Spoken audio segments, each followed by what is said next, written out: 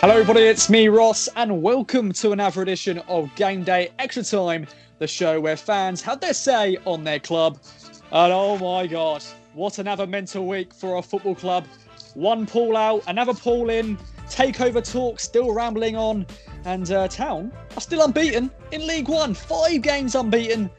It's mad. It started with a goalless draw against Northampton and then we've ended it with 3 wins in a row against 3 decent sides in League One. We've got a big show ahead, many great guests and normal Game Day Extra Time posse regulars involved. I'm bringing that phrase. It's gonna catch on. Game Day Extra Time posse. It's gonna catch on.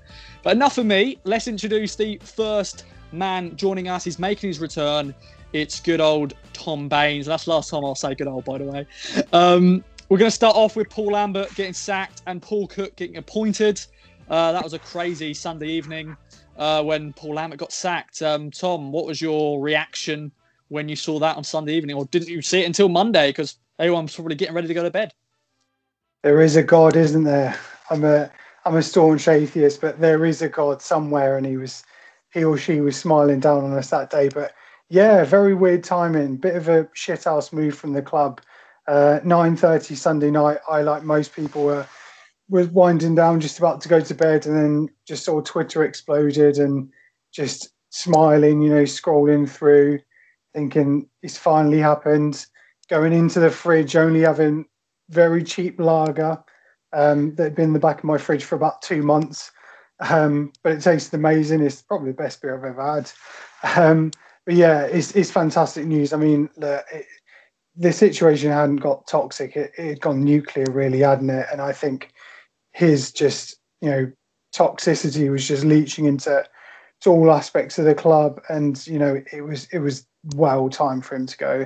Any other club, he would have gone months and months ago. So glad he's finally gone. I think what was interesting, the interview after the Doncaster game, he just sounded really happy and quite content, and he knew he was going. And I think he just wanted to go. He wanted to go weeks ago, but obviously Evans was too tight to sack him. But he just sounded relieved, and he just sounded like someone that we hadn't seen, since he joined the club. He was laughing and joking, all the speculation about Paul Cook. He was just like, oh yeah, he's in my office now. I think just from, a mental health perspective, it's good for him that he's finally gone of a job that he doesn't want. So best of luck to him, wherever that is. Don't know where that's going to be. Maybe Germany. But Paul Cook, I mean, what an appointment. When Lambert came in, I was quite sceptical, but I thought, give him a chance. Despite his past history, he's worth a chance. But with this one, I just got a really good feeling. It just seems like such a solid and sensible appointment. Great track record with promotions with Portsmouth and Wigan. He'd still be managing the Championship with Wigan. Had Al Young, I think it was the owner. Ran it into the ground. A lot of shenanigans with betting markets in Asia and them going down and being put into administration. He still would have been there if it hadn't been for all that. But yeah, what an appointment! Fantastic record. Almost 50% win ratio at Pompey, got Wigan up from League One, really convincingly. So yeah, it's just what a turnaround. A couple of weeks, feeling just so distant and so just utterly bored of Ipswich, and in a couple of weeks, it's just stark difference. Just it's amazing. Grinning from ear to ear, can't stop smiling. It's nice to come on here and talk about some good news rather than same old shit, different day. So, huzzah, good times are here. Definitely, I think everyone in this call has got a smile on their face, thinking that another Paul Lambert's gone, and we're now appointed another Paul. Marcus Evans' favourite sort of name is bringing in managers called Paul. Over to you then, Brad. Your name's not Paul, it's Brad. Welcome back to the show, a Game Day regular himself. Your thoughts on what's been going on at the club in terms of the appointment and the sacking of Paul Lambert? Yeah, thanks for having me back on. Paul is dead. Long live for Paul. Finally, Lambert has gone. I don't really want to say too much more on him because I was sick of him and I just want to move on now to Paul Cook. and just try and look forward, because we have to look forward. With thanks to Matt Gill and Jimmy Walker, we've got a season to play for. And Paul Cook coming in, I don't think on paper we could have got a better appointment. If you're looking purely on paper, his win ratio, his success at previous clubs, he had offers from the Championship, from Cardiff and Sheffield Wednesday, turned them both down. So to get him, I think it's a real coup. That really is. And he's just, straight away from his first interviews, he's just so enthusiastic, isn't he? He just makes you smile when you start watching him. And even on Tuesday night, you could hear him shouting because he was near the commentary. And the sorts of things he was shouting were getting me quite enthusiastic as well. Sort of things like higher and wider and pressing and that. And kind of similar to what Mr. Lambert used to say, but that all died a death, didn't it? But I know, having watched Paul Cook's teams, that we're in for quite a treat with the way he plays. And with us currently playing 4-2-3-1, I think it's just like hand in glove, perfect fit. And if he said so himself, he doesn't need to change too much because we're on a bit of a run. So personally, I'd like to change Luke Chambers at right back, but I'm sure he will do in times to come. But yeah, I'm really pleased with the appointment. He's just the complete opposite to Lambert. You have that miserable end to his reign. Like Tom said, just couldn't believe it Sunday night. I still can't believe the club didn't use the corner flag picture, however. The amount of times that went out. But yeah, Cook in, even though Leo Neal said it would take Marcus plenty of times to appoint someone. And just got to look forward. And I think we're finally going to get that new manager bounce, because I can't remember the last time we had one. He's coming into a team who's won 3 in a row, is full of enthusiasm. All he's really got to do is just motivate the players. We're not playing actually that well at the minute, but we're solid and we've got a threat about us. So if he just sort of adds a couple of tweaks here and there, I'm buzzing for the next few weeks. That's all I can say, really. There's a lot of players I'm looking forward to seeing him under. I think he's going to really enjoy working with Josh Harrop, who is similar to Kieran Dow, who he had at Wigan. And I just think we're just going to see us score a lot more goals. I mean, we've just been so bored of seeing... Well, we've pretty much predicted we won't score one. The last few months has gone by this season. So I think if you're going to buy that 8-0 win against Hull, we're in for a few more goals as Ipswich Town fans. So, yes, fingers crossed that it's all going to work out, but you never know. Look, there is some negatives.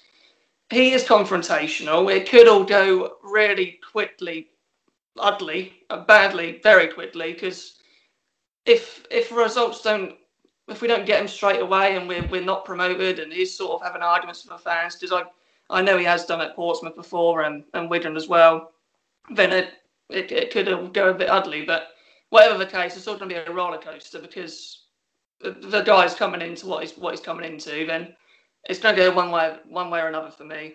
And yeah, just glad he's here. Well said as always, Brad, and welcome back. Over to good old Seggs next. He's the next person I can see on my screen. So I'm going to go over to you and get your take on everything. We've done a lot of videos on our YouTube channel, Kings of Anglia, on Facebook and all the socials. Not TikTok. That's not happening. Do not worry, TikTok is not happening. But Seggs, your overall feeling? It's been a few days now since we've been able to look back and go, he's gone, but now we've got another Paul in charge. Your thoughts on everything? Yeah, obviously happy Sunday night. I didn't see it straight away. Funny enough, like Tom said, I was kind of watching TV but starting to fall asleep. So it woke me up and I was awake for a little bit longer. But very happy. I can't remember being this happy in terms of following Ipswich when the last time that was. Obviously, probably in the Championship. But, you know, it's all very a crazy feeling at the moment. With Paul Cook in. I don't want to talk too much about Lambert. I mean, everyone knows my feelings on him. He's gone now. I'm drinking my last Lambert out beer as we speak, so yeah, it's all gone. He's gone. He's end of. We look to the future now, and that's with Paul Cook, who I really like. One of my picks, if we could pick him up, then that'd have been great, and we have done. Listen to his press conference. He's obviously a manager who wants to manage in the Championship, and if he can do that with us, then that's great. I mean, if he can pick us up, get us promoted either this season or next, then yeah, it's good things for us, and it's looking positive. He's going to get us playing the way we want to see us played. I mean, his type of football is similar to the Ipswich way. So that too is a positive, bringing in Paul Cook. And listening to him as well, he can be quite funny. Quite enjoyed listening to that press conference. It was a fresh of breath air, to be honest. Or breath of fresh air, sorry. But it's definitely a positive for us going forward. I'm looking forward to Saturday so much more than I have been the past few weeks. I think it's going to be a good game. Interesting to see if he changes it much. Same as Brad, I would like him to take Chambers away from right back, but he admitted himself that he had a good game on Tuesday, so he might keep him in, might keep the same team, which is, they're on a winning run, so why not? It's been going well for us lately, and he doesn't need to do much. We're on a bit of a good run, but the manager bounce could help and just pick us up to push to those playoffs or even more. So I'm happy overall. We'll see how it goes. Well said. Over to you then, Liam. I'm going to leave David and Darren to last, the two Ds. I said that wrong there, but I'm going to move on to Liam. Hopefully, we won't be hearing Germany on our play for big clubs anymore. Of course, I don't think Paul Cook has played for big clubs in terms of Champions League and all that. I'm just chucking that as well. But your thoughts, everything. Sunday, I'm sure you were just getting ready to just wind down. I think we actually recorded a video, the Monday recap, and we had to scrap it because the news came out and we're like, oh, that was a waste of time recording that. But over to you, my friend. That was a bit of a bummer. We did that with about an hour before basically it came out, and it obviously all got scrapped. I mean, I find it a bit weird timing that it was done so late, when clearly the deal was done. And why he was in charge against Doncaster, I'll never know. At the end of the day, Matt Gill has made the biggest impression in Town's upsurge in form. So really, you can't give Lambert too much credit, because I think at the end there, even the whole game, I think most of the reins had kind of been taken away from him. So I'm delighted that Matt Gill is staying on. I think that's a good thing. And I mean, I have seen some things that he could be off to Celtic, which really doesn't surprise me whatsoever. But I would be surprised if Celtic went after him. But it doesn't surprise me if they did offer him that he would go days after him saying that he didn't want to ruin his reputation at a club that he has such fondness for. So, I don't think he has just quickly, much. Liam, I read last night, he said it again. He's not going. He doesn't want it. I read it this morning. Well, maybe he won't. Maybe he won't. But he was pushed forward to the bookies' favourites at one stage in the last week. So who knows? Good luck to him. I hope he gets better. Who cares? We'll carry on. I hope he gets better. But overall, absolutely delighted with Cook. We knew that it was only going to be a matter of time. It was too far gone with Lambert. So great getting Cook in. For me, I always wanted the Cowleys, but Cook was always one of the two, I think, that any Town fan was going to mention. It was either Cook or the Cowleys. So I'm absolutely not bothered by either, to be honest. I think both would have been really good appointments. And I think Cook is a really good appointment, as everyone has said, really, in pushing Town forward. And hopefully, when Town get back to the Championship, whether it be this season or sometime in the future, then there is something to be more hopeful about getting back to being an ever stay in that division. And who knows, maybe things might build from there. But for now, just really happy, and we'll hopefully be celebrating maybe a promotion all of a sudden. What a crazy turnaround that is. Yeah, mental. And I'm going to leave you last, Darren. No hard feelings. That is just how I see on my screen. Okay. Listeners can't see that, but he's giving me a nice thumbs up. Well, over to David. I'm sure listeners are used to you swearing about Paul Lambert and terrible games. What do now? Yeah. What are you going to do now? My USP is gone. Yeah, pretty much. I don't know. You could find something else to do to discuss things, but I'm sure you're a more happier man now that he's gone and Paul Cook's in. Absolutely, it interrupted my watching of Great Pottery Throwdown because I had it sitting on my phone, sitting there, and it just came up. He's gone, and I had to pause everything and spend the next 20 minutes just sort of going, yes, ding dong, the witch is dead. For me, then Cook's one of the two I've been arguing for ages. I said earlier on, it's 3 years late because I wanted either Cook or the Cowleys when we appointed Hurst. So, and I had many discussions with Oscar at the time because Wigan were then in League One, and Oscar was very much of the opinion that there's no way anybody would forsake Wigan to come to Ipswich, and I was arguing Ipswich are a much bigger side of greater potential. So we just got him 3 years late. 3 years of treading water between hand. Delighted. As I say, I would have appointed the Cowleys, but Cook would have been a very, very close second choice. I think that the thing is that, like Brad said, we're not playing brilliantly at the moment, but we're working hard, which is something we didn't do earlier in the season. We're organised, which we weren't earlier in the season. You think about that Hull game, where Hull were incredibly organised and we were just chaotic. They weren't head and shoulders above us. They were just organised. We've added that in there. We've got the aggression. We've got that. And again, I put that down entirely to Matt Gill, who I think has been in charge effectively for the last 3-4 games. It is more direct. I just think that what Cook will add is that element of control. So rather than sort of hurling the ball forward, there'll just be a bit more focus to it, which will be good. I would like to see us manage games better because I think that the worrying thing at the moment is we've got all that high energy in the first half, and the last 20 minutes, half hour of the last 3-4 games, we've really run out of steam.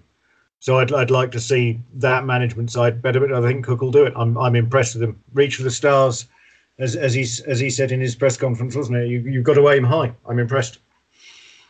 Okay then. Well, Darren, you've heard a lot from everybody else.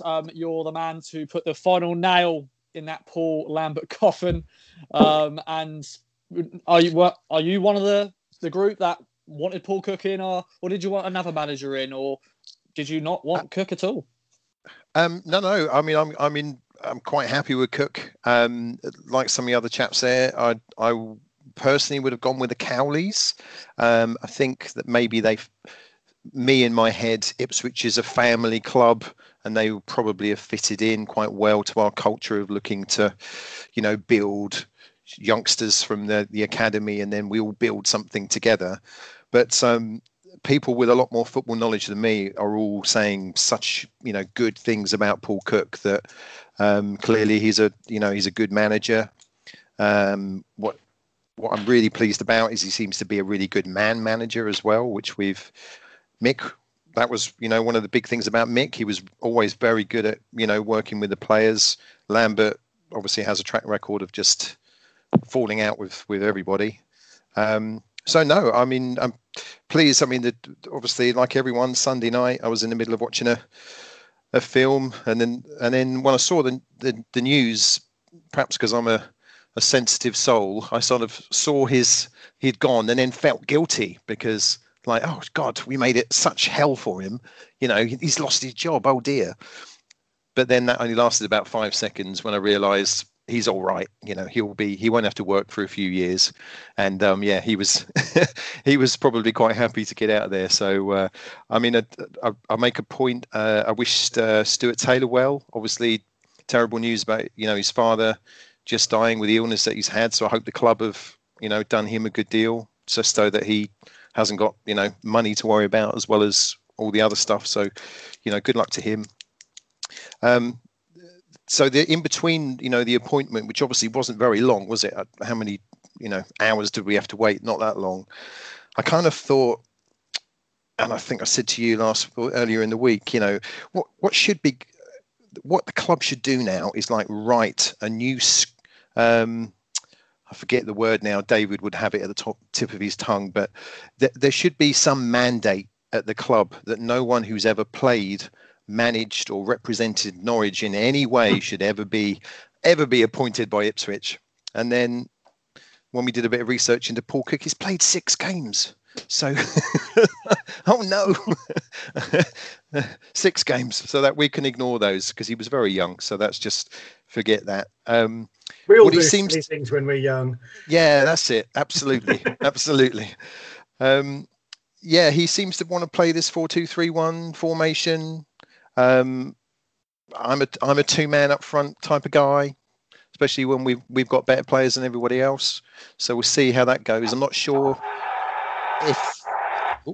if that's going to be great for Jackson, because Jackson, we all know Jackson is definitely a better player in a pair than on his own. And I don't think Jackson fits into the mould of other strikers that Paul Cook has used, up front on his own. So yeah, we'll see. I mean, I'm just pleased. It's good. Like everyone here, we're all smiling for a change. We're looking forward to games. It's all positive. I listened to a tiny bit of his interview that he did with iFollow and read some of the transcript of his interview.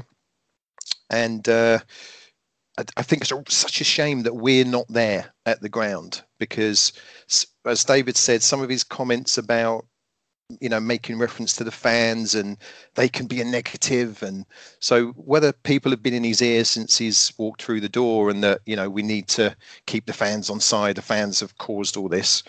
Because we all know that's not the case. If the next home game, it would be packed out, we'd all be singing his name and he would get a clear message that we're all behind him. So, yeah, big shame that we're not in there, obviously, for a trillion reasons. But I hope that he will certainly understand that we're all behind him. And perhaps having, who's the guy's name now? Our assistant manager now, the coach, the winger. Gary Roberts. Obviously, he's been at the club before. I think he would have had a really good relationship with the fans in his time at the club. I certainly think there was a lot of... Liam, did you say that you had his name on his shirt? Harvey, was it? Yeah. So he was a great player. I mean, does anyone know? Is he actually signed as a player coach? Because he was playing it. Yeah. He could do a job last 10 minutes, whip a cross in. His delivery is still decent. It's probably better than anyone else we've got at the club, probably. So anyway, but yeah, I'm overall really pleased that Lambert's gone. Good luck for whatever he does. And Cook looks to be a fantastic signing for us as a club in League One to get us out of this league. So, good luck. There we go, all aboard the Paul Cook Barmy Army. I'll try my best not to do the slip of a tongue and call him something different, his last name. But we're going to go right into the... Oh, Brad, you going to say something? Yeah, just on the Cowleys and the Cook thing. Mm-hmm. I too would have preferred the Cowleys, but I guess I'll lead you into it now. The fact that now this takeover is happening and you hopefully... Well, it might be happening. Hopefully, you're going to have a proper chief executive running the club from day to day. Then that'll just allow Cook to get on with his job. Rather, if it was the Cowleys and Evans, you'd have 2 of them. And because you just know with previous years of the managers, they're just basically left alone just to run the whole football club, aren't they? Pretty much. So I feel a bit better about Cook coming in with a proposed takeover. Well, I was wondering how I was going to segue into the takeover. I'd have to just create something out with Blue, but. Yeah, as Brad said, takeover. It's happening. It's not happening. A lot of different stories out there. Of course, we're going to discuss it in this. We're also going to discuss Marcus Evans' statement to the fans about, his biggest challenge as an owner and those takeover talks. I want to go over to Liam first because he chucked his hat in the ring in a private message to me. Nothing dirty. Just want to talk about the takeover stuff. So, Liam, take it away, your thoughts on everything. And I'm sure everyone got a message who are season ticket holder about, Marcus Evans' statement and letter to the fans? Well, I mean, to begin with, I'm interested to know what all you guys and the wider fan base think about a takeover in general, because I'm coming from it from a very late point of view. I've only been a season ticket holder for 3 years. I've only been in Ipswich for 5. So the rest of all of you guys have probably been supporters for the last 13 years of Evans' reign. So, I mean, I'm not going to come out and say, oh, yes, it should be great, blah, blah, blah, because a lot of fans have got concerns about change of ownership could make things a bit dangerous in terms of the stability of the club going forward, and especially with foreign investors as well. There's always that danger that they don't understand the club or the landscape that they're buying into. It is a gamble. You have seen some good takeovers and you've seen some pretty horrific ones that have been happening pretty recently, if you look at Bolton and Bury especially. But I just think at this stage, I think if this is going to happen, I think this can only be good for Ipswich. Because if I turn this on its head and ask the question, where do we all think the club will go if Evans stays in charge? Because for me, Ipswich have been trading in free transfers and loan signings just to keep the quality up enough to keep going. And obviously that all disappeared when Hurst came in and it all went down the pan and got relegated. But the fact of the matter is, it's not just that lack of results that Evans has on the scene. I mean, he pays the bills, yes. But for me, I equate it almost as being life support. I don't see it being a proactive owner. I think he's just keeping the club on ice, and it's just continuing to just kind of just about stay conscious, but it's not going anywhere. I mean, poor decision making. Lambert is a complete and obvious answer to that. No one expected him to get in charge with his record. He got taken in. And for an astute businessman, the lack of grasping business opportunities. So, for instance, 2015, which a lot of people harp on about, in the fact that Ipswich missed out on a real chance of promotion to the Premier League when things could have been so much different. And Evans didn't do anything. I just think if this American group, as it's been rumoured, is going to take over, having a look at them, and look, I'm not going to say that I know everything about them and this, that and the other, but having looked at some of the stuff that they've done, some of the projects, I think what they really try to do is they try to make it a strong and stable club behind the scenes and try and build something. And I think that's what Ipswich needs. And what Brad said about getting the right people in the right positions behind the scenes at the football club. I mean, Town could get promoted this season. But for me, if Evans stays in charge, they'll either float there, like they have done, or they'll become a Championship League One yo-yo side, a bit like, say, Barnsley in the last few years. Because do we really expect, if Evans gets us, if we get up this season on the Cook, do we expect him to make the investment that needs to be made on that squad to survive in the Championship? Because that squad isn't good enough right now to survive in that league. It's a good question. Cook is a great appointment. We've said that, but I think if Evans remains in charge, that in 2 or 3 years' time, maybe even less than that, we'll be calling for Cook's head, because the same deficiencies from the very top will rise to the surface again. And we'll be calling for the manager when the biggest issue throughout all of this, the common denominator, has been Evans. As for his comments the other night, well, I mean, for me, I think it's just he could have just not mentioned it. I don't know why he's gone into great detail in trying to quash everything. Transparency has been missing throughout pretty much the majority of his 13 years. And then all of a sudden, out of nowhere, last night, he's transparent Rivers to say that nothing's happening. And then transparent enough to say that when something does happen, we'll be the first to know. To be honest, I think that's absolute bullcrap. I think there is an NDA in there to stop him talking, and I think that's why everyone thinks they seem to know everything, but nothing is absolutely guaranteed. Didn't mention the land registry stuff, which may or may not suggest a takeover, but why would he sell Playford Road, his only asset, without someone coming into the football club as a whole?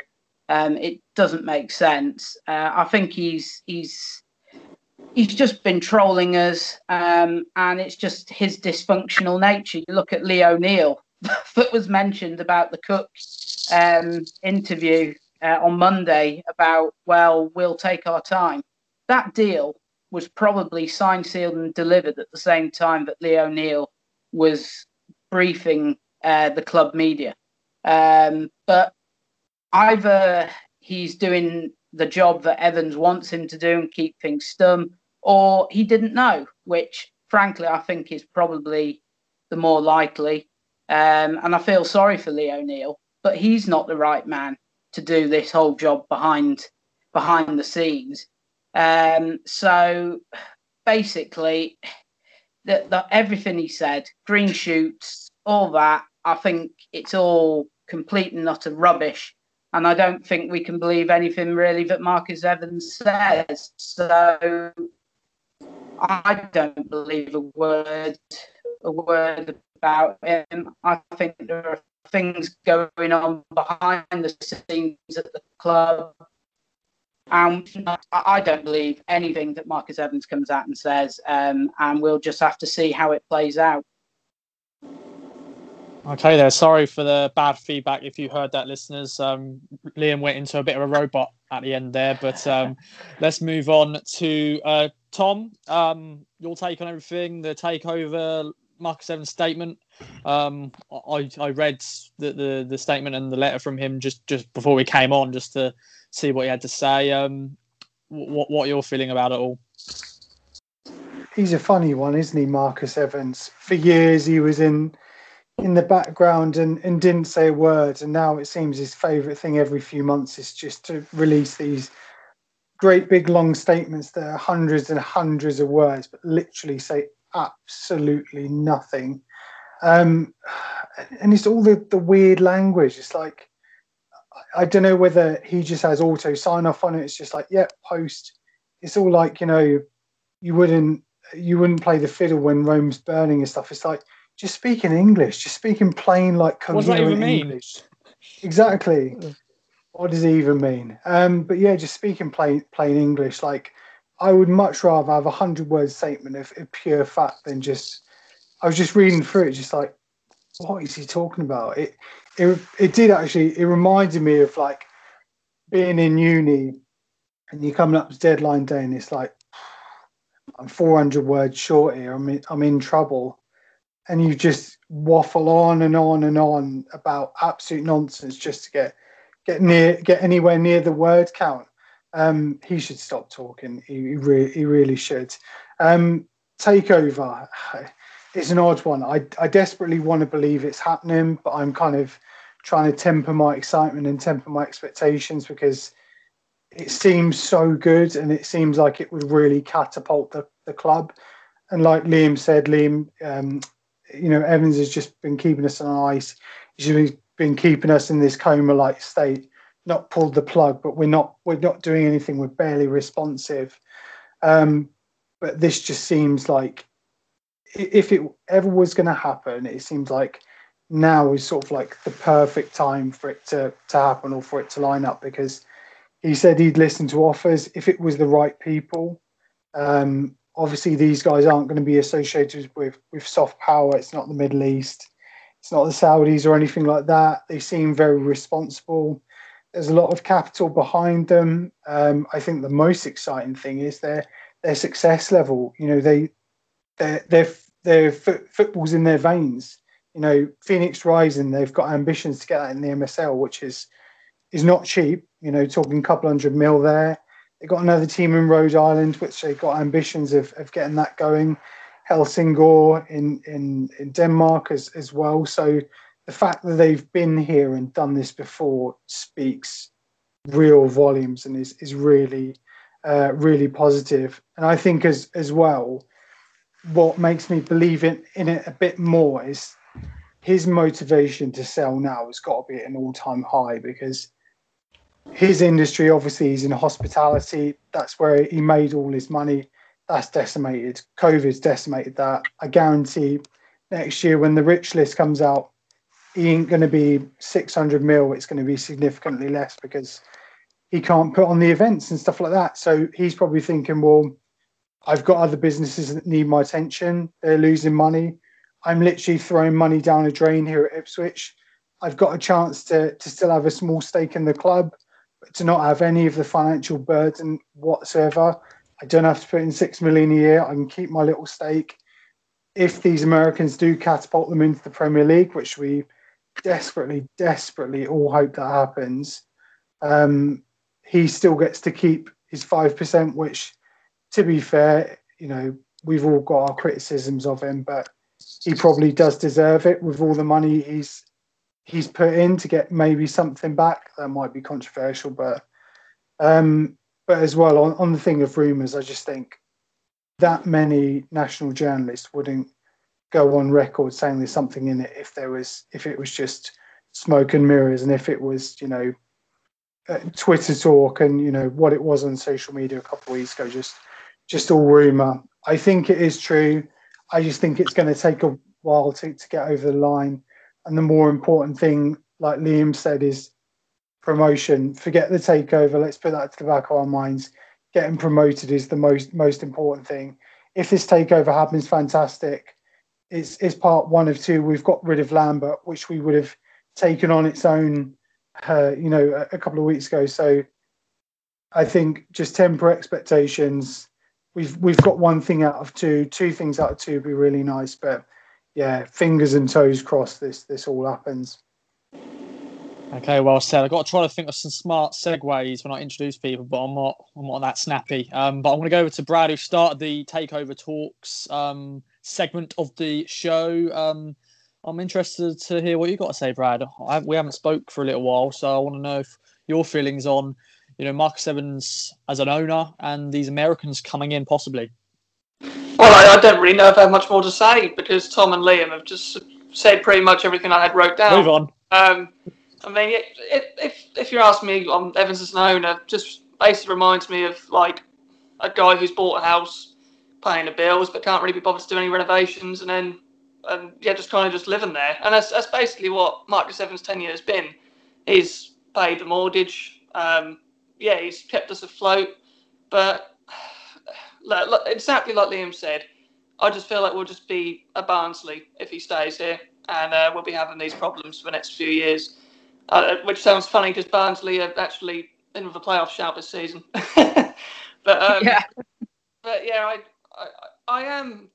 I'm excited by the new owners, but there's always a bit of a, oh God, could it all just go up in smoke? Because you just feel like that as being an Ipswich Town fan. Like anytime we sign a new player, we think, oh, he's going to get injured.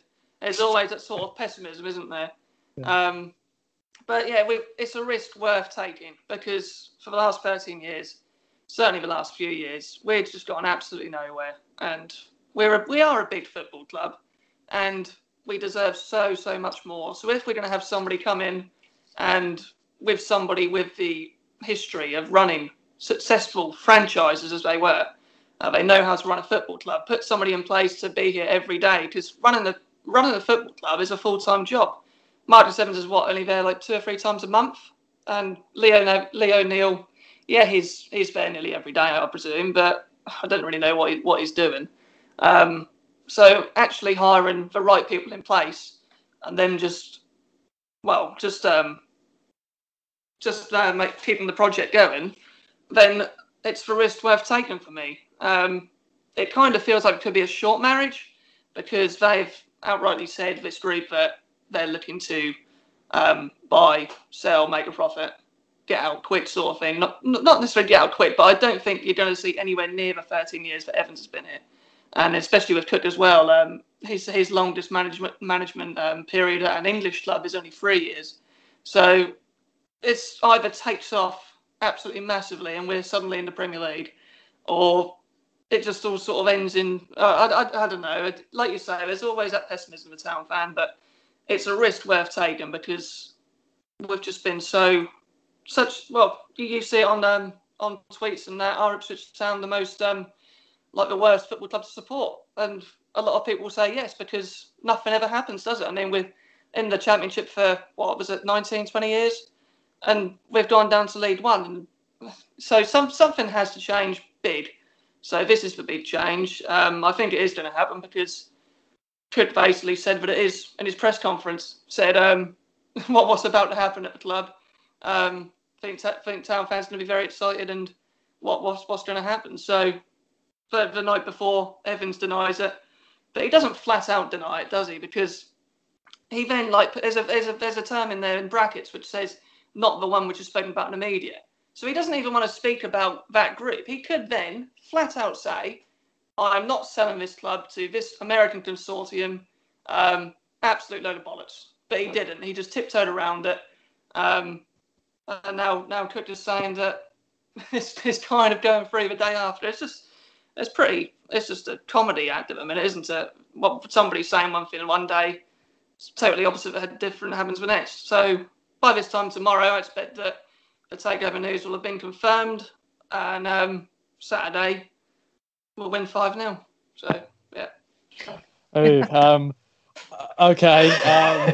Seg's not happy with that because that was his prediction, 5-0. But before we get into, I don't know where it come from. I don't know, 5 goals. I wouldn't mind that. That'd be nice to see some more goals. But Segs, Liam, Brad, and Tom has covered pretty much all bases, and I've still got David and Darren to go to as well about this talk. But anything else you'd like to add about also, Lambert's statement as a whole? Because he mentioned other things as well. Evans. What did I say? Statement. You said Lambert. Oh God. You got Lambert on the brain, haven't you? Oh, I got too That's much some Lambert. sort of fine. That's a fine. That's a fine. Yeah, if you ever say Lambert again, that's a fine. But Evans, sorry, statement. Yeah, go on.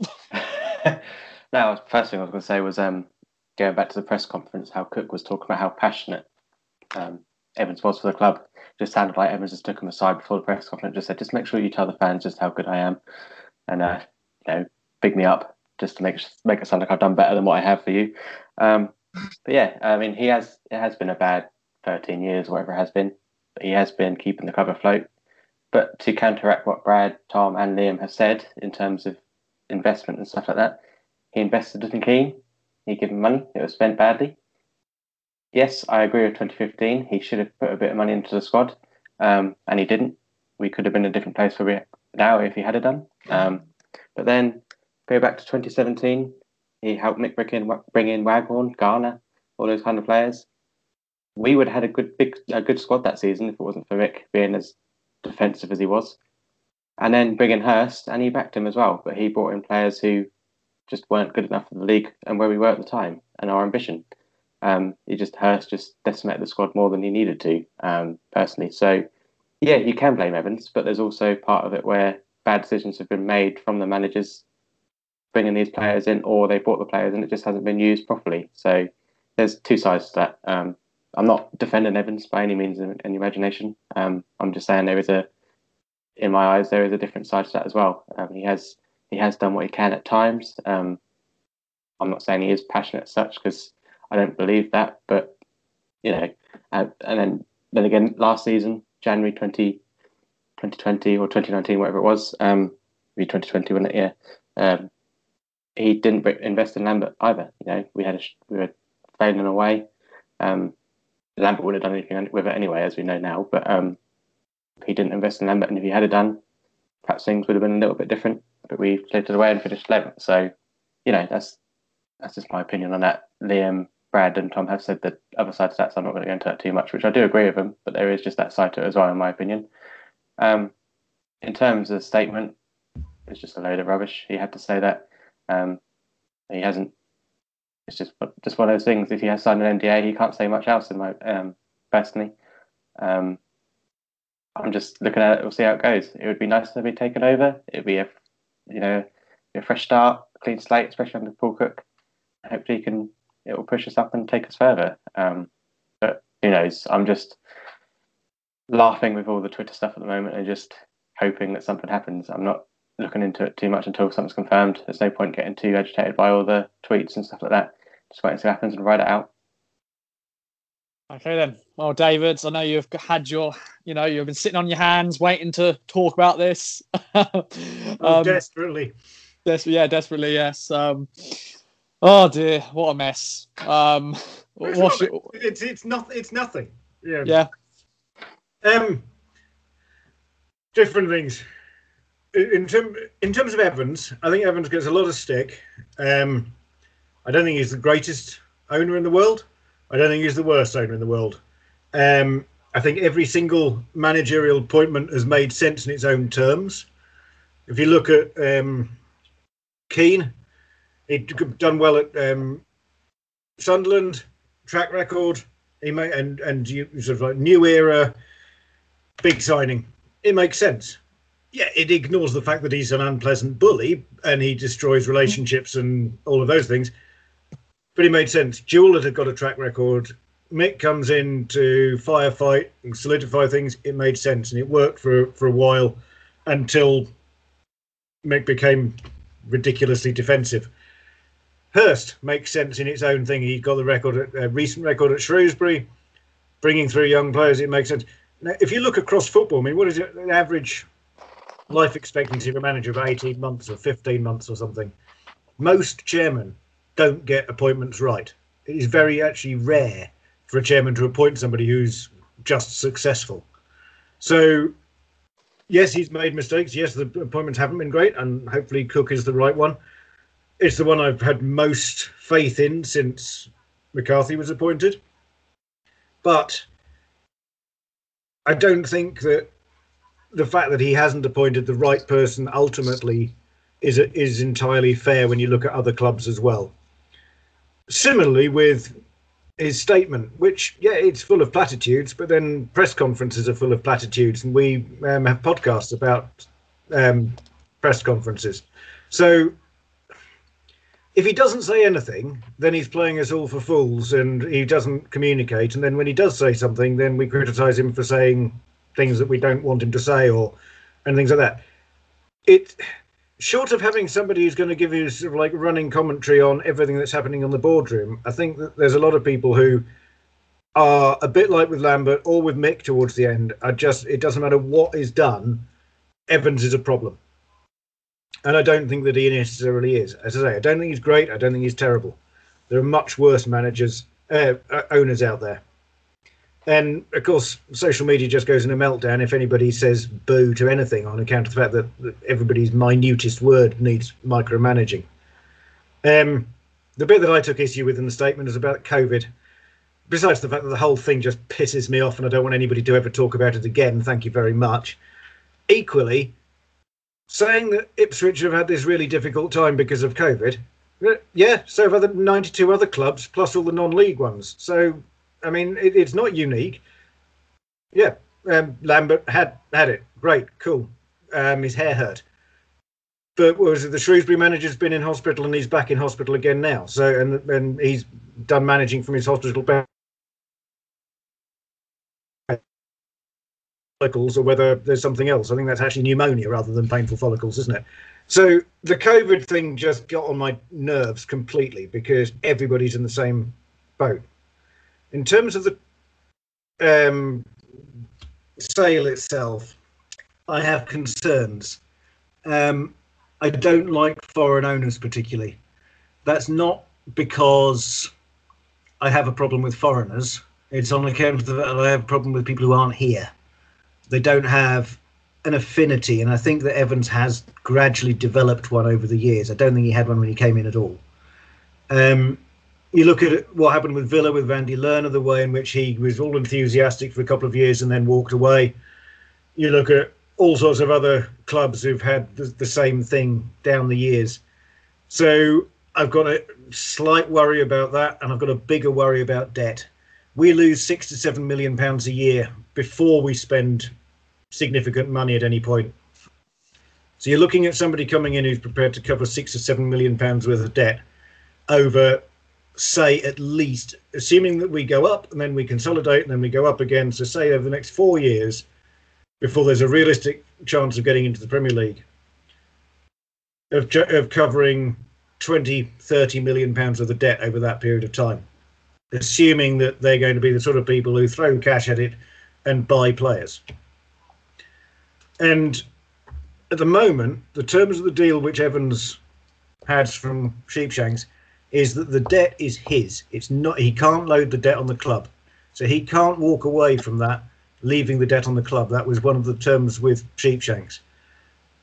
What's to stop a new owner coming in and doing like happened at Burnley, where Burnley had cash, they were debt free, the new owners have come in, they've borrowed money to buy them, and then they've transferred the debt onto the club themselves, so they're now in debt, same as the Glazers did at Manchester United. That for me is a big concern as well. So yeah, cool, new owner comes in, they've got oodles of money, they're fantastically enthusiastic, they love Ipswich, there's nothing they like more than a pint of Adnams in the middle of Los Angeles or wherever they're from, and they have an absolute passion for Suffolk Punch horses. That's why they're investing. And they're not going to load the club with the debt they used to buy it, and they're in there for the long haul and so forth. As I say, I've just got concerns. If it happens and they're great, then cool, but I don't think it's everything that everybody's getting overexcited about, because I also don't think Evans is as terrible as a lot of people are suggesting. Similarly with money, and he has given money. Mick had money. He chose to spend it on signing on fees and wages. So we got Berra and people like that who we wouldn't have been able to afford if there'd have been a transfer fee involved. And he chose to get people like Tom Lawrence. He chose to get people like Fraser using high loan fees instead of getting players on. So there was a budget there. It's just he chose to spend it differently. He backed Lee Martin, £1.5 million. I mean, why? Equally, Paul Hurst spent money. Lambert spent money on pissing loan fees up walls on nonsense players we don't necessarily need. We've got 400-man squad. So the money's been around, and equally, you can hurl cash at things. You can have huge squads. You can pay people vast amounts of money, and it doesn't guarantee you promotion. Derby have spent stupid amounts of money going backwards. Over the years, from Wolves back in the early 80s, all the way through Man City repeatedly over the years until the Middle East came in and gave them the sovereign wealth of a small planet. Have thrown money at things and gone nowhere. Money doesn't guarantee it. There's a lot of clubs, Burnley being one, Sheffield United, and I know they're struggling this season, but they're an incredibly well-run side. And you look at the fight they had against Villa last night, and they look like a side who's going to come bouncing straight back up. Burnley did it. They kept hold of Deitch, and they came back up and they're established. You don't need to have vast amounts of money. You need to have enough money to compete at your level, and you need to be well run. And if you've got a long-term strategy with a decent manager, with a strategy and a plan, that outweighs having large amounts of money. So, yeah, cool. If it happens, it happens. I don't care, and I'm not interested in what Twitter's got to say about it, because the whole social media nonsense, picking over the entrails of whatever was farted out of some reporter's arse last week. But if it happens, it happens. I hope it's a success rather than a huge cock-up like Venky's or something. But I just want a well-run club, and you don't need huge amounts of money for it. You need a manager who knows what he's doing, who's given the space to do it. That's what I want, and I think that can happen under Evans or a new owner. New owner causes me concerns. Do I think it's going to happen? Yes, I do. And I think there was a clue in the interview that Cook gave on the club website earlier on. There was just a question about the takeover, and he sort of dismissed it and went, he made a joke about, yeah, that'll be me out of a job then. And then he said, nothing to do with me. And then there was a little throwaway comment in there, and I thought, yeah, he's been told about this, but he's not saying anything. I can't remember the exact words, but I just thought at that moment, yeah, he knows. So I think it'll happen, but I don't really care. All right, well said as always, David. I'm sure you had all the listeners on their bums off their seats, ready to listen. And getting outraged because I'm defending Evans. Yeah, you know, it's an unpopular opinion. I'm more intrigued how you can say that much and not care. yeah. Well, he would swear more if he cared more.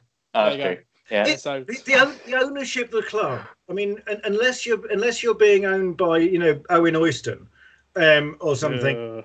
Jeez. Or unless you're being owned by someone like that, or I mean, you can morally question over certain owners at different clubs, but generally speaking, owners ought to be in the background who you just don't think about. And I mean, I didn't have vast opinions about David Sheepshanks or the Cobbolds before. I don't particularly, where your passion lies is in the manager, the players, and that's the thing. The owners shouldn't be an issue. That's why I don't care, because I don't really care who owns the club as long as they're just sort of letting people get on with it. That's why I don't care. I do care if they end up being an asset stripping bunch of wank stains. I knew that word was going to get chucked out there at some point. I'm pleased you've just done it right there as I segue into Darren, who's definitely not a wank stain. You've been, of course, itching to chat about this. I've been seeing you at the corner of my eye. So over to you. A lot's been said. You finish off this segment on the takeover. Will it happen? Will it not? David doesn't care. Well, David does care. David cares about a lot of things. So, yeah. I mean, the statement, I actually can picture Marcus Evans marching around his room like Alan Partridge with a dictaphone, and that's where all these quotes come from. So that's why it's just some rambling thing with a load of nonsense. My day job, what pays me to keep buying iFollow vouchers and Ipswich shirts, is in kind of corporate land. And so I can speak corporate bullshit. So I can... If I translate his statement, basically he's saying, yes, he basically said a lot without saying anything. So he's just playing poker with them. There's a load of negotiations going on. He's come up with a statement saying, I'm not looking to sell, make me a better offer, basically. So, we'll see. The older I get, the more skeptical I become about everything. So I think there's always loads of talk about football clubs being sold. And I don't know what the figure is, but most of them never go through, do they? There's always the fit and proper person test or whatever that test is meant to be. That, so many takeovers fall at the last hurdle. So we'll see what happens with this one. As far as Evans goes, I mean, his tenure, no one can really criticise him for the amount of money he's put into the club, really.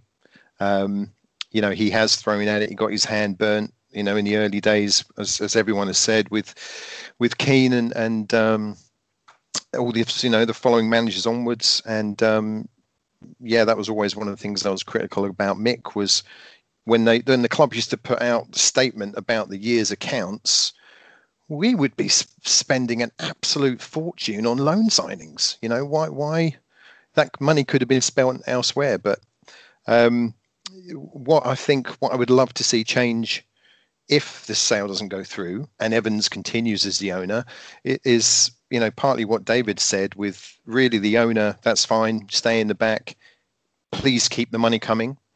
But we do need good people in the club to run the club.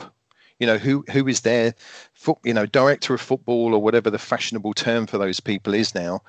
But that's what Sheepshanks did. Sheepshanks was connected to everything that was going on.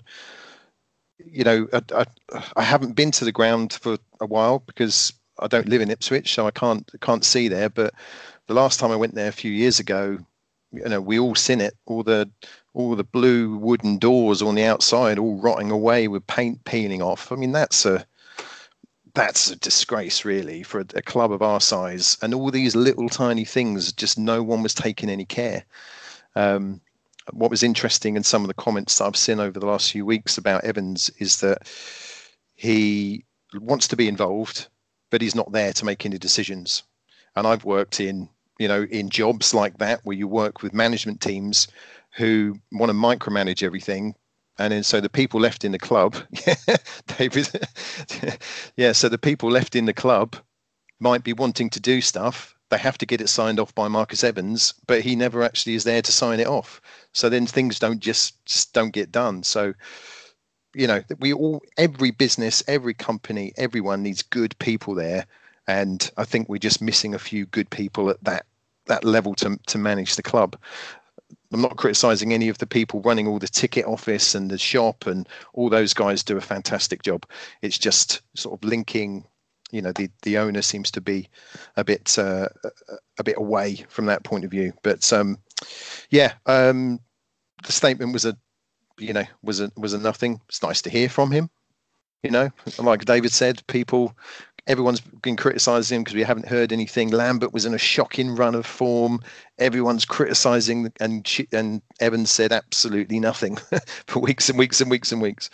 So it's going to continue to be, the next few weeks will be continue to be exciting for it. Well, is exciting the right word? But there'll be a bit of a soap opera continuing, I think, with what's going to happen. Will it happen? Will it not? Paul Cook settling in, all that sort of jazz. So the end of the season is very close, so it's going to go quick. Before we know it, it will be May.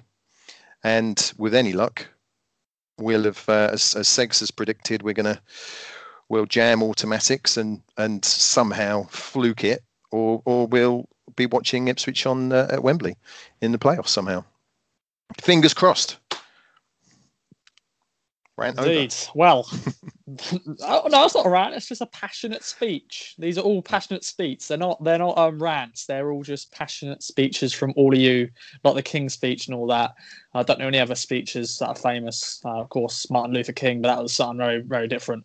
But let's move on to games. Games were played during this absolute madness of a few days of manager getting sacked, a new manager coming in, takeover talks and stuff, and we are still 5 games unbeaten, starting off with a win against Doncaster. Paul Lambert's last game in charge, quotes, or was it mainly Matt Gill and Jimmy Walker in charge? Matt Gill was definitely in charge in a dugout for the Accrington win. I'm going to go over to you, Liam, as you took charge of the takeover talks first. So your take on the Accrington win. We watched it together as our normal Skype call chat, and I think we were surprised how the outcome came, with Accrington taking the lead early on, a red card, a penalty missed from Norwood, and then 2 late goals, or 2 goals in the first half, and second half was just nothingness. So your take on the Accrington win. We'll forget about Doncaster. It happened. We beat them. There we go. Well, I mean, the ironic thing is this 5-game unbeaten run actually began with that draw against Northampton, which everyone is really, really annoyed about, but for good reason as well. It's dire. The Accrington game, though, I mean, I don't know how Accrington have managed to get that red card overturned. I mean, it's his last man. He's taken Norwood's legs. It's a penalty and a red card by the letter of the law. I mean, I know this new double jeopardy rule has come in, but I mean, the fact of the matter is he's behind the player, and the rule states that if you're making an attempt to get the ball, that you should only receive a yellow card. Well, he's got to go through the whole man to make an attempt to get the ball. So for me, he's just doing a last-ditch tackle. But look, we missed the penalty. It was a shocker. And Norwood managed to score probably the hardest chance out of the 3 chances that he had before that. But I thought first half was really good in places. Town look a different team now. They're creating chances and they look dangerous. And they're forcing goalkeepers to make saves all of a sudden, which is something that we rarely saw earlier in the season.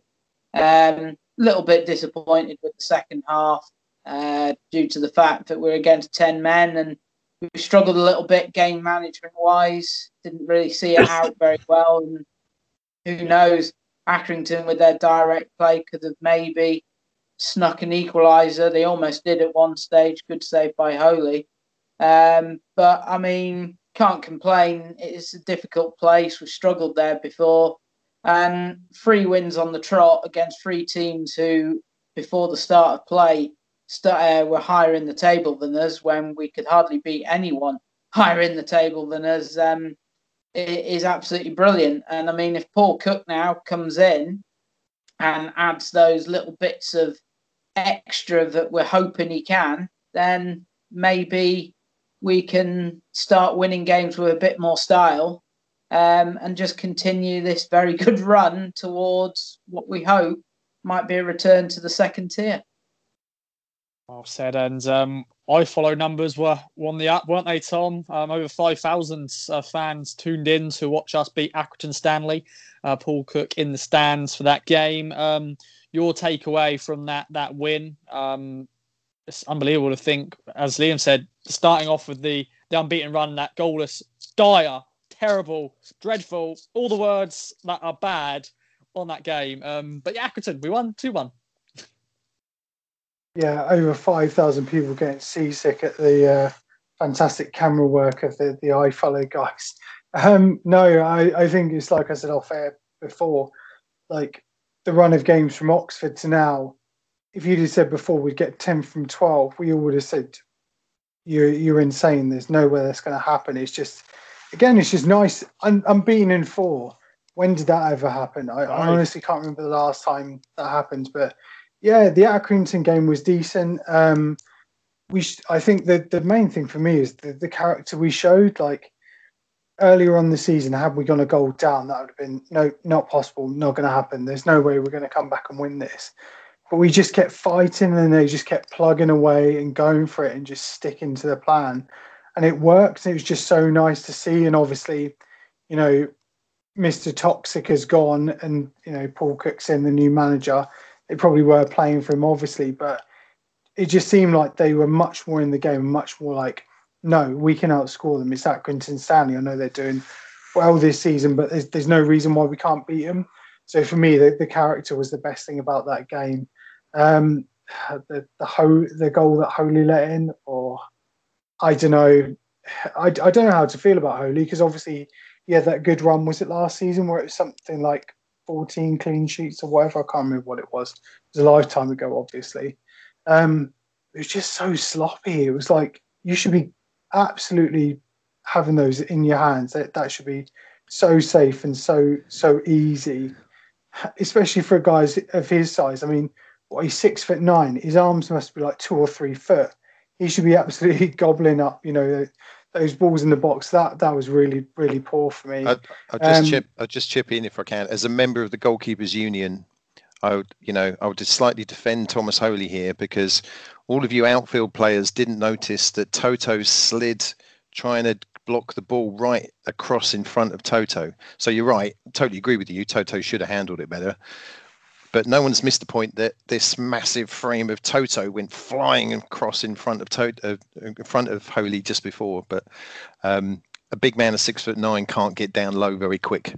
So that's where he's always going to have a bit of a weakness in his game. Cross the ball high to him all day long. That's all he wants to do. But yeah, he just to put a little defence there of our man Holy. You know what? That's a fair point. I didn't even think about that, to be honest.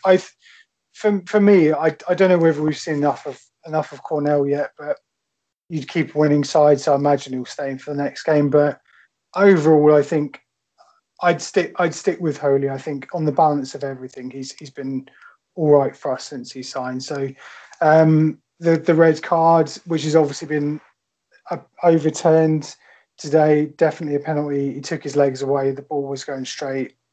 No attempt to play the ball. I didn't know this whole thing about the double jeopardy thing either with red cards and penalties. There's so many rules I just don't understand with football anymore. All these, shirts sitting in the boardroom just like, oh, this what I don't understand it, but anyway. Crap pen. Pens are really easy. Smash them as hard as you can in the corners. Literally twat the ball as hard as you can. Don't be fancy. Don't try any clever run-ups. Don't be slow. Don't be clever. Just ping it in the top or bottom corner as hard as you can. And he didn't do it. It was far too close to the keeper, and it was easy for him, really. But, I mean, I will defend Norwood in general. People are saying he's missing a lot of chances, but he gets himself in the right positions. He's still scoring, which is obviously important. There was a nice little pass from Bennett in the first half. Norwood, there was a nice little turn and shot. He probably should have scored from there, but he's our best hope of scoring. I'm well on the James Norwood train. I think he's the best striker at the club. So regardless of how many he misses, if he's scoring every game, I couldn't care, to be honest. And then in the second half, it was very scrappy, classic Ipswich. Heart in our mouths, being like, "Please see this one out. For the love of God, please see this. We need this." And we just about saw it out, which was good. 3 or 4 weeks ago, that might have been a draw. That might have been an Accrington win. Who knows? But yeah, overall, another good result. The Donny game, absolutely lovely to see a team have 75% possession and get absolutely nothing out of that game. That filled me quite a lot this season. For me, it's like we've obviously all said about the possession before. It's like it doesn't matter. This direct style is much better. So it was good. We got a result from that. The judge free kick as well. Like how do we go from not being able to even hit a free kick over a wall to then literally pinging it, with a nice bit of curl, nice bit of bend? How is that a thing? I obviously it's wonderful, it's great, but it's like, where was that all this season? Seeing every single free kick either like blazed over the bar or blazed into the wall. But yeah, overall, I mean, second half again, it's a classic example of Noel being in the right place at the right time. Scrappy goal. Who cares? A goal's a goal. There was Van Nistelrooy at United. He never scored good goals, but he was always in the right place and at the right time and tapping them in. And I think that's all I expect from Norwood. I'm not fussed. I don't care whether he scores goals from outside the box. If he can, score 20 this season, brilliant. It's what we brought him in for. But yeah, overall really pleased with the Doncaster result. Didn't expect anything from that at all. They're a very good side. Darren Moore, very good manager, who's obviously gone on to better things now with Sheffield Wednesday. But yeah, I mean, we've had the hard bit now. Those 4 games were the games we also were going to be pretty tricky, and the games ahead don't look too bad. So who knows? We might be undefeated for a little while longer. Touch wood. Okay, and yes, that's how we're going to end the pod, is predicting the March fixtures. I want to go over to you, Brad. We finally won at Accrington as well after them 2 terrible results there. One in the FA Cup and then one last season live on Sky, or both games have been live on Sky and on a Sunday at 12 p.m. So it's always been a long trip there on a lovely Sunday morning, early hours. But it was good to see a win and a good start to the Paul Cook era. Although he was just in the stands, of course, but he was still shouting. Yeah, that's because it's always been a massive game. Because it's always been on Sky, hasn't it? I can't believe it went Tuesday night. Yeah, thankfully, Accrington did have that man sent off because they started like a house on fire. I thought coming into the game, Paul Cook has been announced. I thought we'd be the team doing that, but Stanley, God, they started so fast and could have been 2-0 up quite easily. And that was a real gift because then we were able to just get a bit more time on the ball. I know it's still quite compact and direct, but there was a hell of a lot more space there for Dazelle to turn on the ball, get it wide. And to Bennett, who I thought had his best game in the Town shirt. Gets a lot of stick because of his end product, but he's the only winner at the club for me who can beat a man, who can actually line a defender up with a couple of couple of step overs, and then he's gone. And in the Doncaster game that happened, and he got his left back booked in that game, and in the Accrington game it's happened again.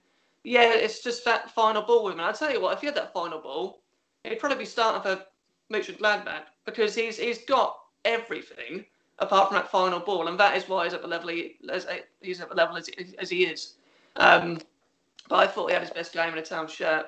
And yeah, and there's one person I wax lyrical about, and that's James Wilson. He's just so cool, composed, calm, all of the C's, good C's anyway, and just plucks the ball out of the sky.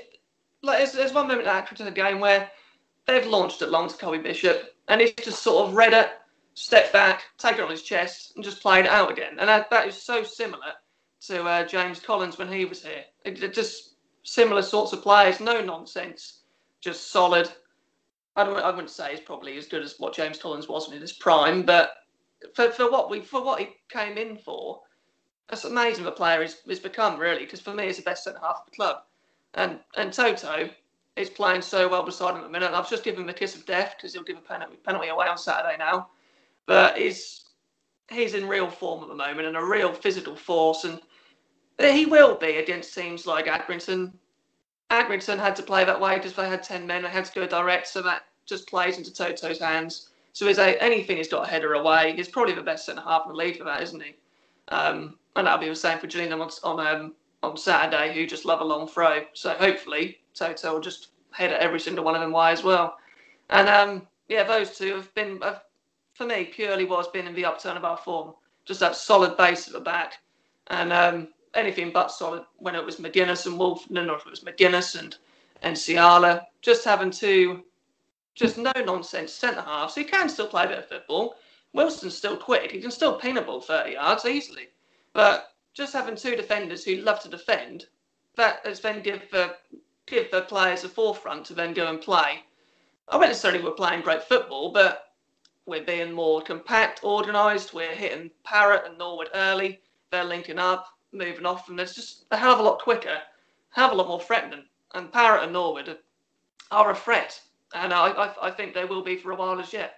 And I hope Troy Parrott gets his first goal because he deserves it. He's another player who needs a mention as well, because his touch and his couple of games in that Accrington game, couple of moments in that Accrington game where I couldn't believe he's come out with the ball. He's just so technically gifted. You're going to be if you're a Spurs youngster, aren't you? And if it's going to be the next Harry Kane, but I don't know about that.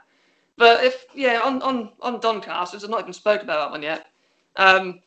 It was another decent performance. I thought the Hull game was probably the best performance of the season. That was a similar sort of performance, just with less legs.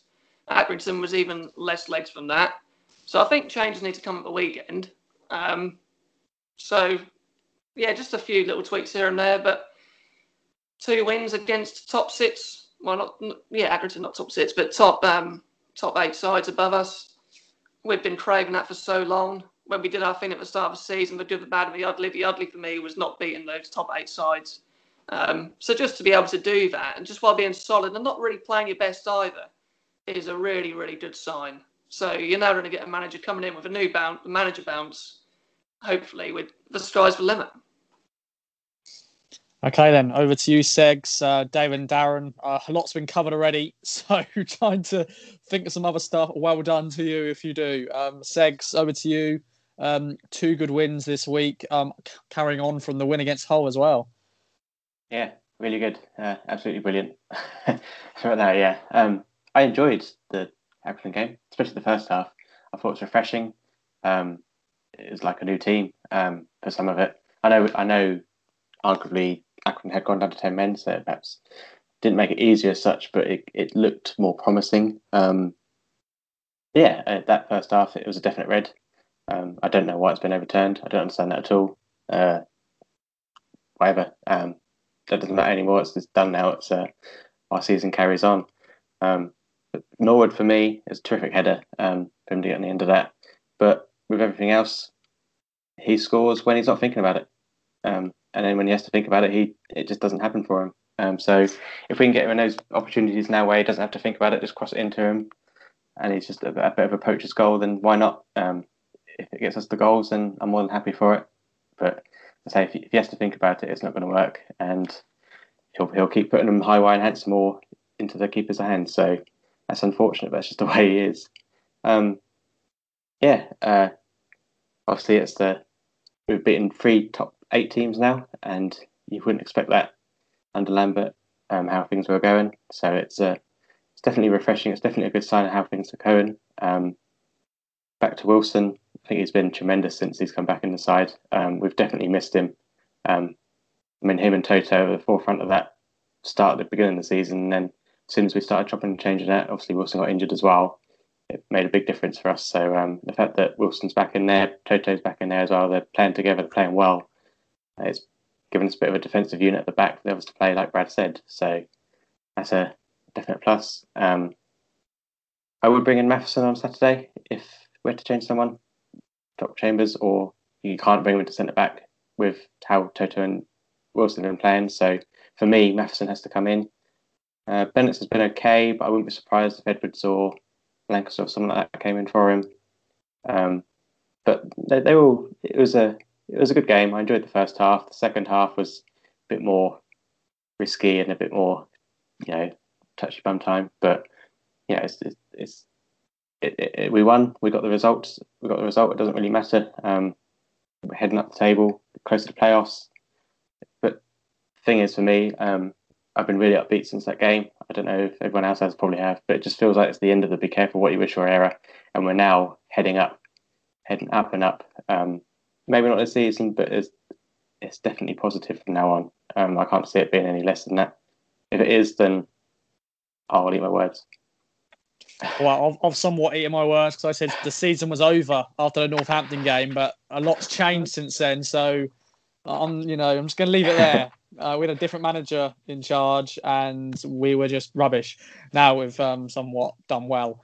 David, over to you then. Darren, I can see you probably just scribbling out all your notes. Okay, that's mentioned. That's been mentioned. That's been mentioned. But I'm sure both of you can bring up some other stuff about the 2 wins. So, David, over to you to take it away. I'll be brief, unlike normal. 2 good wins, 2 hard-working things. The things I've been most impressed with is the way in which we're closing down and pressing. I've talked about it loads and loads over the last few years.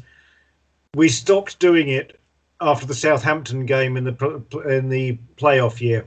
Up to the Southampton game when McGoldrick got injured, we were pressing really, really well, and we haven't done it since. And I'm really pleased to see that back. That energy and the way in which not letting people settle is the huge difference. Yes, we're playing high up the pitch. Yes, we're doing more. We're going more direct. But the biggest thing is we're unsettling people. We're working so hard to cover the ground and cut the supply lines off the opposition. That's why you can have 75% possession and not win, because it wasn't sort of peppering the goal with hundreds of shots. The shots were from distance because we were shutting things down. They were having to go backwards. So that's really good, and credit to Matt Gill for the last 4 games, basically. So that I'm impressed with. If Norwood carries on snaffling a goal out of every 3 that he does, gets a goal a game, that gives him another 16 goals this season, gives him 22 for the year. That'd be quite good as well. He's top scorer, isn't he? Despite the fact he's only started 9 games, 6 goals in 9 starts. I disagree with Brad about Bennett. I've been on a number of rants about him. I just think that, he's pretty. But what on earth is the point of having a player who's pretty but doesn't give you anything in end product? As far as it's like Danny Haynes. I know he scored against Norwich, so he's a god. But actually, Danny Haynes spent vast amounts of time running very fast towards the corner flag and doing nothing with the ball afterwards. I like Danny Haynes, but that's my thing. I would be looking to replace Bennett in that side. I've criticised before Parrott, but I thought against Accrington, Parrott was outstanding. His link-up play and his movement off the ball and the way in which he was using his body strength to hold the ball up and play other people in, I was hugely impressed. So I'm quite happy to hold my hand up and say I've been wrong about him, because I thought that he was a waste of money coming here. Equally, Wilson, commanding, and Toto, the physicality and the headers that he did and the way he strode out and just went, I'm having that. Superb. I could see both sides of the penalty. I see why Accrington were angry about it. I could see why he was sent off. Doesn't make any difference now. They've got their player back, and we've got the 3 points. So again, I refer to my previous comment about not really giving a toss. So yeah, good win. Well done, Matt Gill. Roll on the glory days. Yes, wow. Darren. Was that brief enough for you? Yeah, that's fine. Yeah, I'm happy with that. Succinct by my standards. Yeah. I was going to make it up a cup of tea, but I haven't had time to do that. I don't know if Darren's going to let me make a cup of tea while he chats along. But take it away, Darren. I'm sure your notes are now very empty because of what's been said, but take it away. No, well, the Accrington game, I went there last season, and a really tricky little place, little ground. It's even worse than Layer Road. Colchester's old ground, if any of you lot are old enough to remember Layer Road. But I thought we were really lucky, actually. Accrington started really well. They did just effective stuff. Close you down, get the ball wide, cross it. It's not complicated. And they scored. And luckily for us, the ref sends a guy off. I thought it was a pen booking, carry on. He shouldn't have been sent off. Terrible pen, as everyone's already said. But the second half, from that point onwards, we were really good. I really enjoyed watching us. Lots of playing, movement, lots of runs, switching a play. It was really, really good. And then the second half, I think that they thought the game was won. And they were starting to play as individuals more than the team and patterns and all that. And really, to use a bit of a cliche, if someone had turned the match on now, you would have thought that Ipswich were down to 10, and Accrington, because we were hanging on. We were definitely hanging on. But I agree with the boys over the last few games. Parrott has got better Parrott has got better and better and better. I wasn't a fan of him in his first game, but he's got a lot of quality, a lot of strength, and his sort of energy and work rate's fantastic. Miles Kenlock, that's such a shame he didn't that run where he won the ball and then just did this like Ronaldinho style click in between two players, and then Nor's obviously I wouldn't go that far. But yeah. Okay. Well, I mean, at the standards we've been seeing recently, it was. So, but I think really, the last, whatever it is now, we 5 games unbeaten now. The common denominator in all of that are kind of a few things. James Norwood's back, and he's, so he's played, I think, in every one of the last 5 games. And funnily enough, is he 3 in 5 or 4 in 5, something? We stopped fanning around with it at the back, all of this, passing around and all that. And, we're just more organised and just getting on with it. And Kenlock as well. Kenlock has been a massive plus, I think, really for us. A lot. Just he's absolutely brilliant at left back. The other person that we really should thank for all of these wins over the last 4 or the last 3 wins is Alan Judge. Not because of his performances, but because of how he handled the referee debacle. Because the refereeing decisions we have had since, I can't remember the guy's name now. We have been on the best end of all of the decisions in every single game since that point. So how Alan Judge handled it by saying, no need to apologise, it was done and over with when we left the pitch, let's move on. Consciously or not, I don't know, but we've had really good refs since then. So, it was well played by Alan Judge, so long may that continue. But and the Doncaster game, I think that was an exact replica of our season, of how Doncaster played. Possession. I mean, to be fair, they did it better than we did. I thought their movement, their passing, their controlling was excellent, but there was no end product. And I think, ironically, if you'd have gone to Paul Lambert after the game, he would have preferred us to play like Doncaster. You can find me if you want. I know I just said Lambert, but you know, if he would have preferred us to play like that, but they lost, you know, and that's the point that, you know, I think most of us have been trying to make. You know, it's not effective. Just, you know, keep the ball. Let's get it in the box with some people in the box, and then we might score. So, yeah, good comeback. You know, good games. Well done, Matt Gill. I think it would have been very confusing for the players as well. I don't know how many people on this pod have played kind of youth football where you've got parents and coaches all dotted around the pitch, and then you've got one parent saying to you, go on, run over here, and then the coach is telling you to do something else. Obviously, the boys on Tuesday had Paul Cook on one side of the pitch and Matt Gill and Jimmy Walker on the other side, all shouting different stuff. So that was probably a little bit confusing, I would imagine, if you were playing in the middle of the park anyway. But the role continues. You know, we're all now, I think all of our predictions, which are give you a nice little segue here, Ross, you know, the next game. I think if you'd asked us weeks ago, everyone predicted a loss, would have wanted us to lose. And but now, no, I think everyone is probably looking forward to a good performance and a win, expecting a win, probably. Definitely, that's a lovely segue. Thank you very much, Darren. Yeah, everyone's pretty much predicting a win against Gillingham, but we are going to look at the March fixtures as a whole. I'm predicting them, how many points you guys think we'll get. Of course, we already had one game in March, which was the Accrington game, because that's the 2nd of March, so that doesn't count. It does, but it doesn't. It's one of those things. But Liam, we have Gillingham away this Saturday, then Lincoln at home on Tuesday night, then Plymouth at home the following Saturday, then Fleetwood away, Pompey away, and then Wigan away to end the month.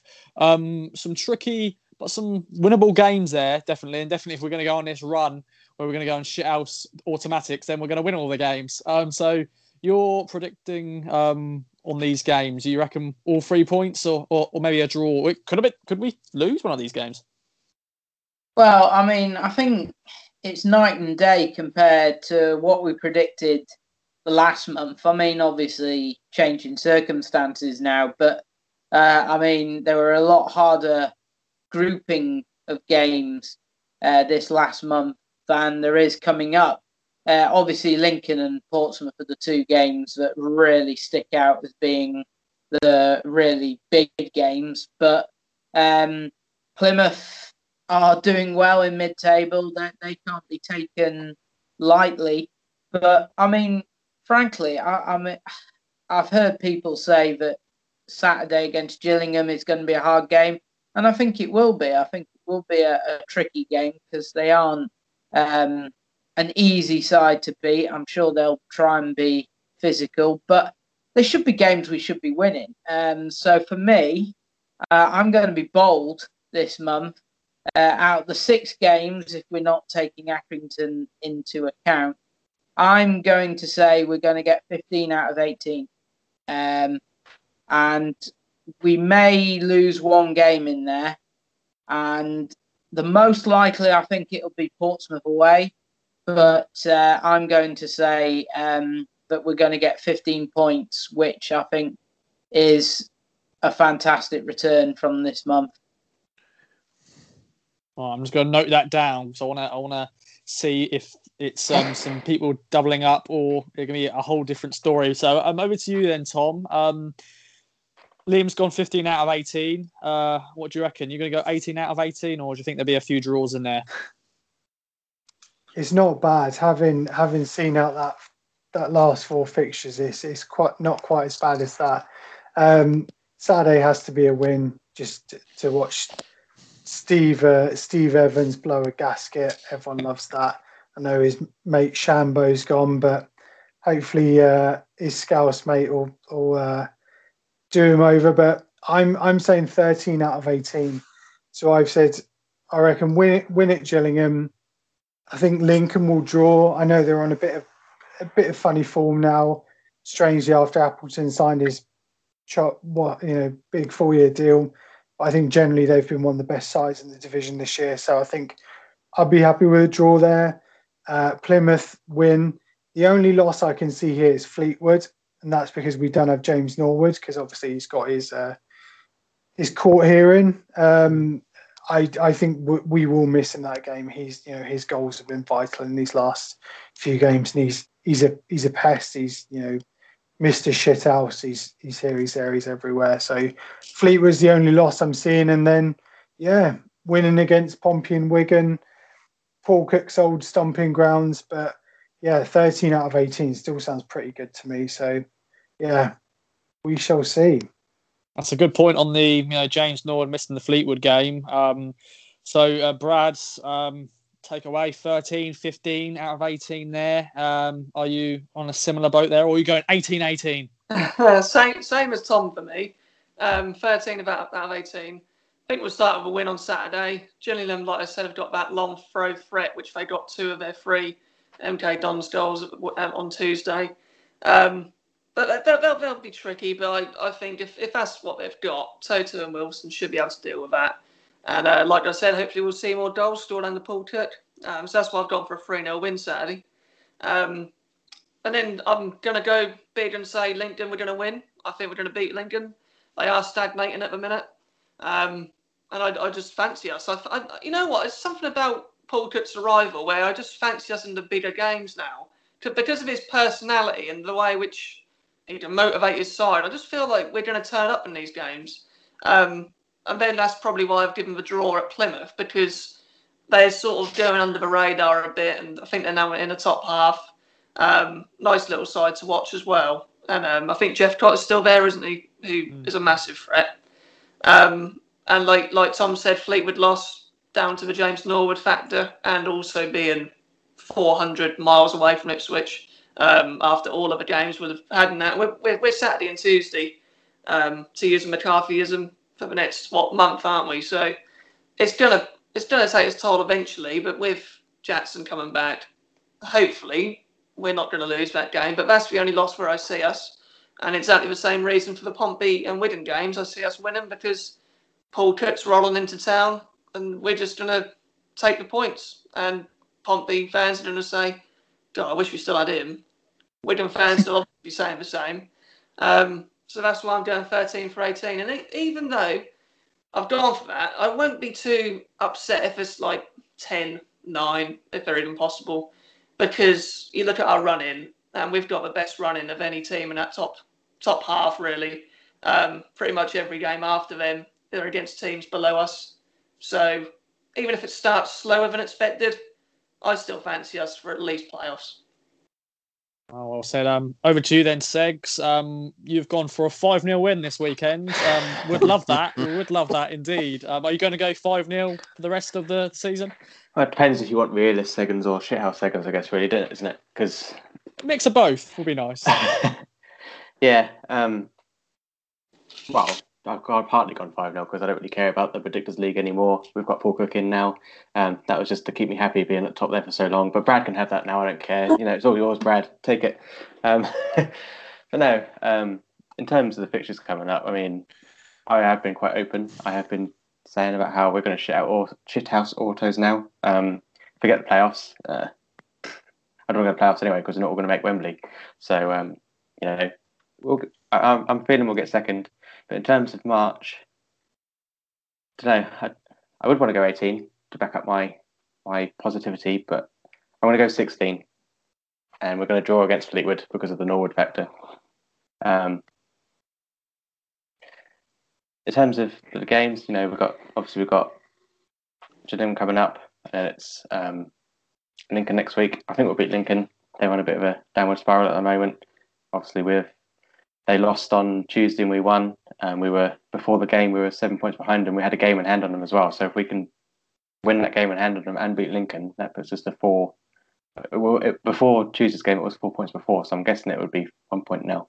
I can't quite remember the table. And obviously, got Plymouth, who are mid-table, but we beat them last time. And that was under Lambert. So, I don't want to disrespect them at all, but I do think we'll get 3 points there. And also we go to Fleetwood. I think there'll be a draw. It's a long journey up there. So, we haven't got Norwood either, so the goals aren't going to come as much as we'd like to, maybe, as long as he's not thinking, of course.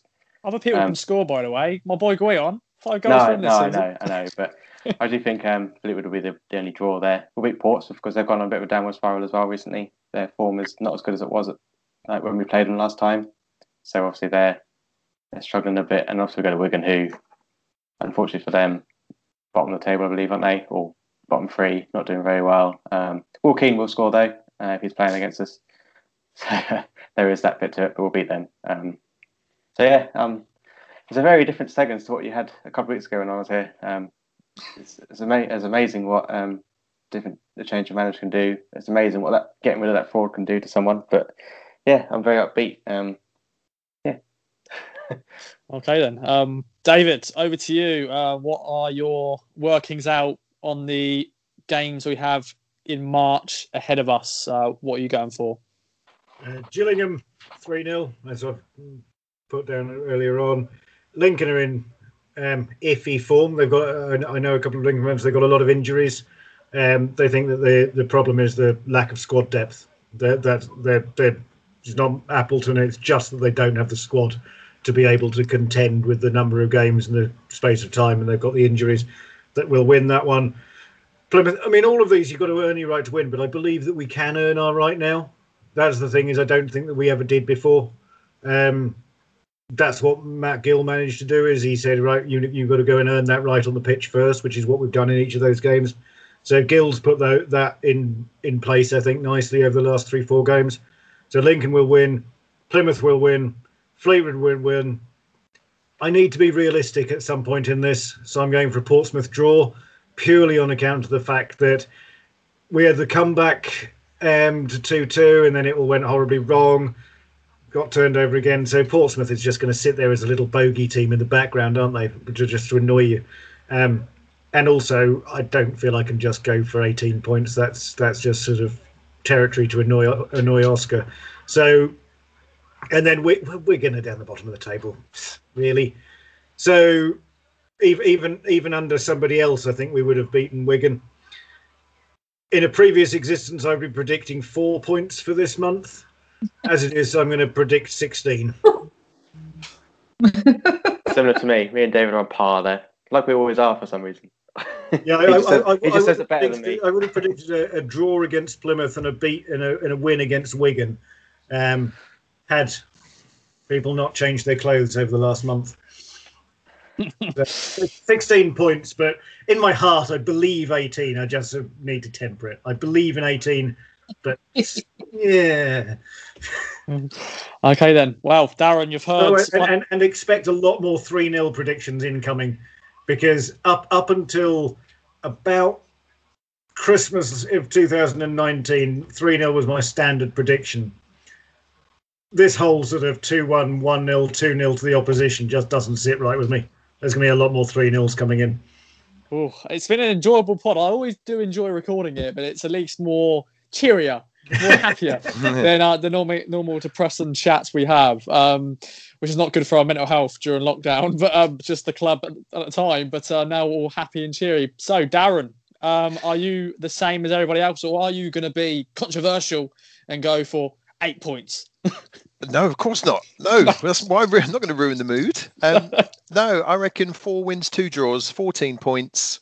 No losses. We'll keep it going. We've got the sticky couple of games there, as everyone has said, is definitely Portsmouth's going to be a tricky game, I think. We'll beat Lincoln at home, and we'll probably, draw at Fleetwood. So, yeah, short and sweet, 14 points, 4 wins. I mean, the crucial thing really is wins. We need wins. I've been around a while now with Ipswich, and I remember the 23 game or whatever it was unbeaten run under Burley, where we were playing 5-3-2 or whatever we were playing, but we drew kind of 19 of those 23. We've got to get wins. We need the 3 points. That's what's going to move us up the table. And by everything that we understand about Paul Cook, he wants to have a go. He wants to have attack. It's that's score more than them. Aim for the stars. Yes. That's it. Come on. And of course, improve the goal difference as well, because our goal difference is shocking. Our goal difference is depressing. That's partly why I've gone 5-0, because we need an average of 4.333 goals a game for us to get our 100 goals target. So how many points? We won't score 100 goals. It's not going to happen. But no, I was also going to say that the fact they've got rid of Lambert now, and find me if you want for saying his name again. The fact that we've got Cook in now is just it's a big plus for people's mental health at the moment, especially in lockdown and stuff like that. We can't do anything. I think Tom's buying the first round when the pubs reopen. Yeah. Well, he's in Wales. What are you talking about? Segs. We've got two Toms. Yeah.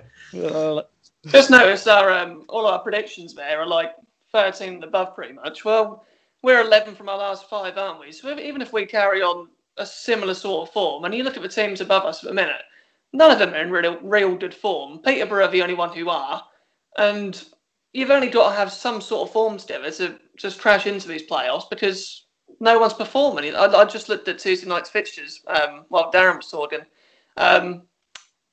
Was it Lincoln? No, Portsmouth play Sunderland on Sky.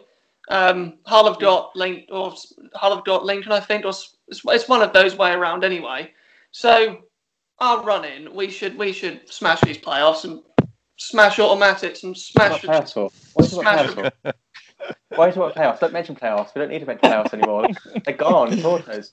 Playoffs is defeatist. Aim for you aim for the stars. Automatic. It's not far though at all. The only thing I would say it's not far at all. I think we could play a better formation against Fleetwood that would suit the players with Norwood not available than if we had under he who must not be named. If that's the case, we'll have 18 points. It's going to prepare for games. We just didn't prepare for games before. So, yeah, sky's the limit.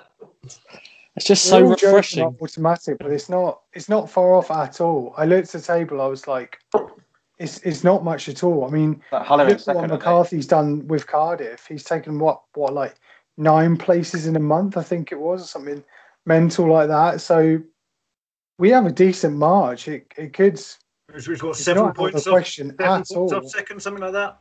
We're 9 behind Hull with 3 games in hand, who are in second. So I mean, Peterborough are the example. I mean, Peterborough weren't that far ahead of us, and then won 6 or 7 games in a row, and are now top of the table. So it can be done.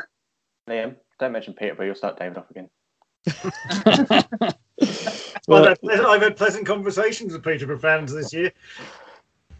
Yeah, well, there we go then. How refreshing it is. We've all got smiles on our face. Normally, by the end of the podcast, when we record it, we're like, oh, that was exhausting. But this time, I think we're all buzzing. We're looking forward to the future under Paul Cook. I'm now looking forward to doing these more often with some good thoughts from you guys. Always good input, but at least now we've got some positivity come around the football club. Thank everybody for listening once again. It's another big one, but a good one in terms of talking about positive stuff. Here we go then. 18 points out of 18. Let's get into it. 5-0 all round. Enjoy, guys. And on the Paul Cook Barmy Army train, let's go. From true crime to football, Brexit to Oakville. For more great podcasts from Archon, head to audioboom.com/channel/Archon.